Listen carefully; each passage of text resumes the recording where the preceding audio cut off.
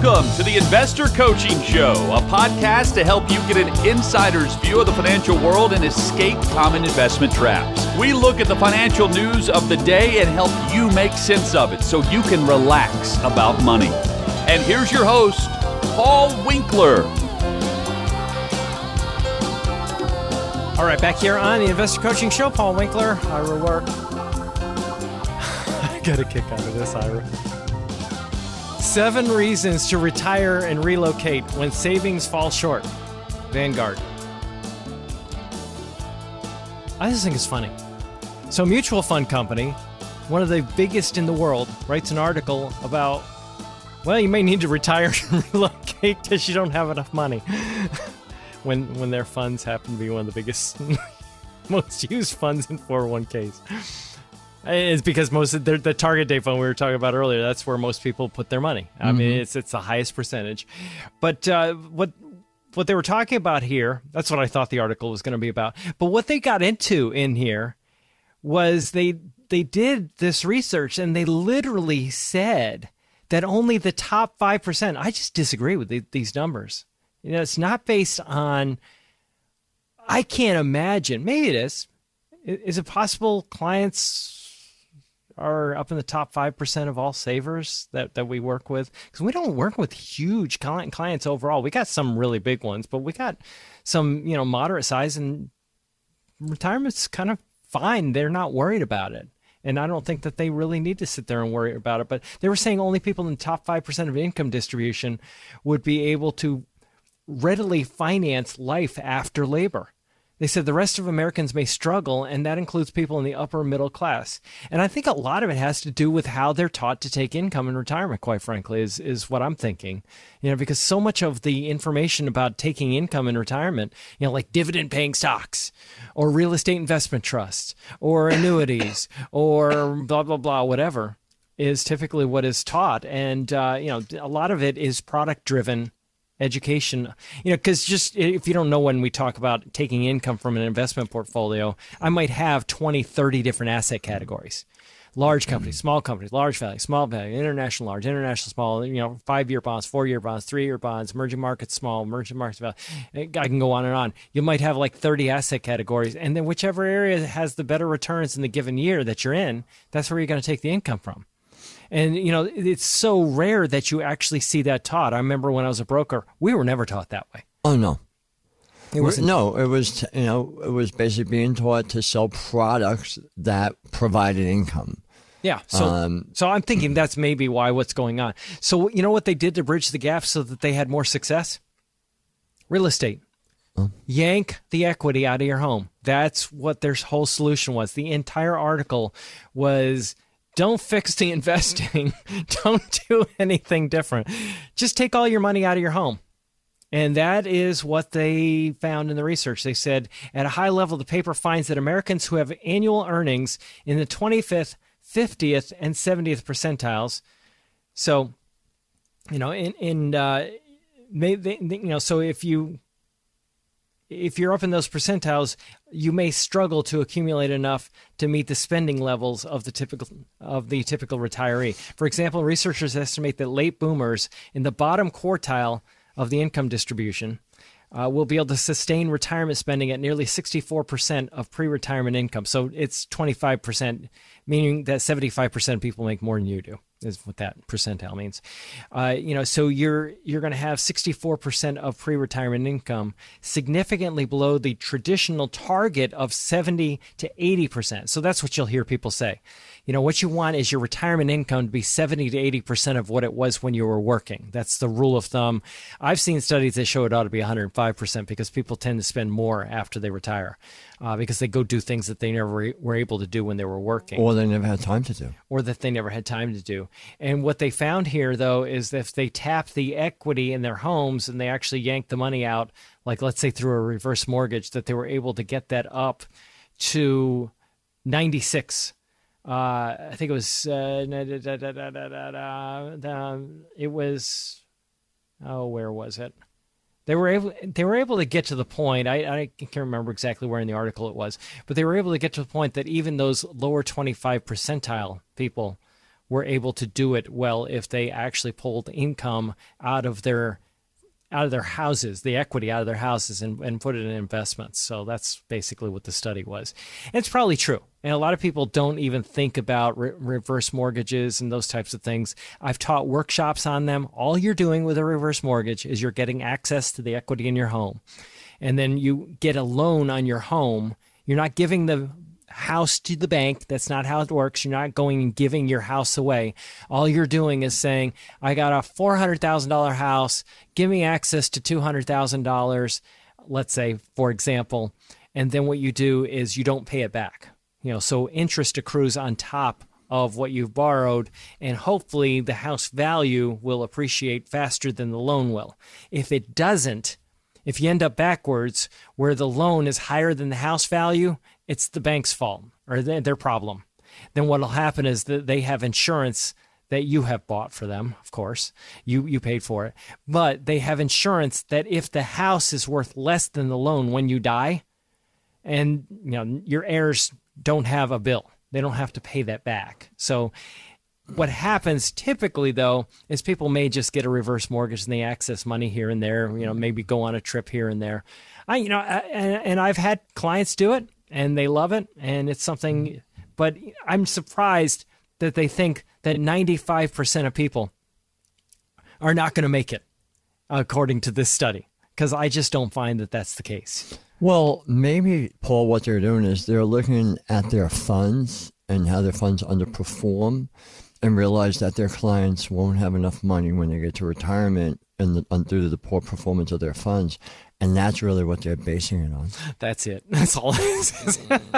And we don't have a dog in the fight. I mean, as far as a fund company, if you think we're picking on them because they're a competitor, they're not. We could use them if we wanted to. But right. I'm just not a fan of the indexing strategies and the investment strategies in the portfolios designs, because what they do is they have a tendency, and it's all, you look at the big fund companies, it doesn't matter who you name, you will find the tendency to overweight bigger companies in the portfolios. I think the big problem in retirement is really the same problem that people have in pre-retirement in the accumulation of wealth for retirement, and that is what we call magical thinking. That there are people out there who are going to truly, honestly do the best they can for you, and you don't have to put any time into understanding where your money's going and what it's doing, and we'll just go with whatever is sold to us. Yeah. Magical thinking. No, and I think it is so often the case where we just don't think we can understand it. People don't think that they can follow any of this, the academic research, but I think it's just critical that you get it, because what I find is when you get it, you don't worry about it as much. Okay, so artificial empathy is coming. Are we ready for emotions from AI? They're literally, what they're doing is they're setting up these AI programs to have emotions. It cracks me up because it's, they have these answers that you're going to be getting before too long. When you're texting for information, you want information and help on some product. Oh, that must be very hard. I called it. Thanks for sharing. Did you? Did you? I called it a few months ago. That they were going to be on doing this that? show. I suppose. Yeah, why it was would only you a matter give of AI time. emotion? Okay. You're kidding. Oh, that's right. You did. That's right. You did. Now I remember. Yep. All right. Sorry you're going through that. I can imagine it's really tough. I can imagine that's hard. Well, yeah. And you're like going, you're not a real person. Go, Nick. Exactly. Think about the people who don't have that from people in their lives and how it could impact them. Yeah, but I don't want to touch something or feel something that's still Yeah, cold. but you're not that person who's... Hang on. Think about the people who lack those social skills, that might have severe social anxiety, that can't get that from other people. This is another form or a medium that can provide them that emotional connection. Yeah, it's not real, but it's enough for them to continue to go on about life. Like those people who can't get that...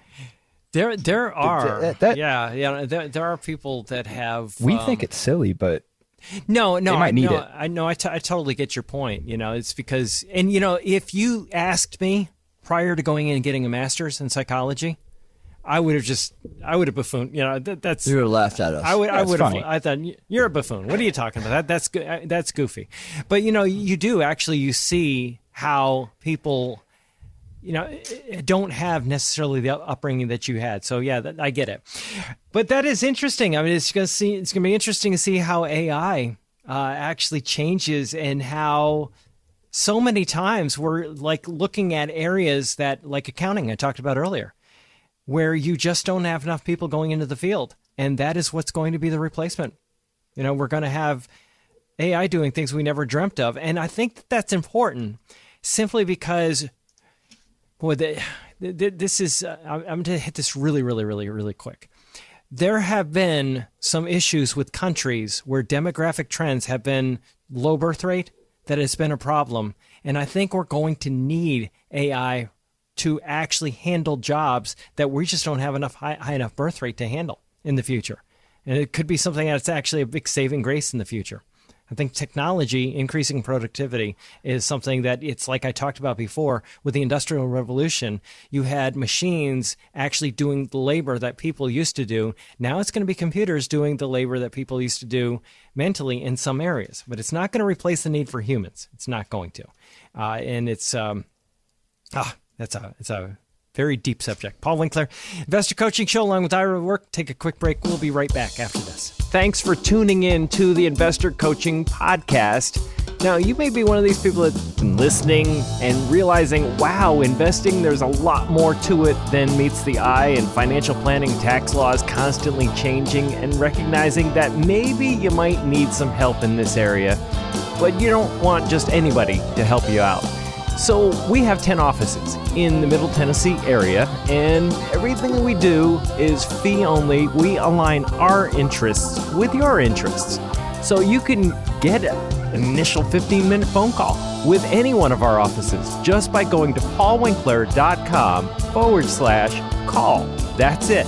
Every one of the offices is run by somebody with 20 plus years experience. They're all degreed planners. They all have academic backgrounds in investing, and you can get the help that you need. So if you want to set up a complimentary phone consultation, just go to paulwinkler.com/call. And we look forward to seeing you soon. All right, Paul Winkler, Ira Work. We were talking about... This is not a music station. These big mutual fund companies, what they're investing in, right? What have we been saying all along for a long, long time?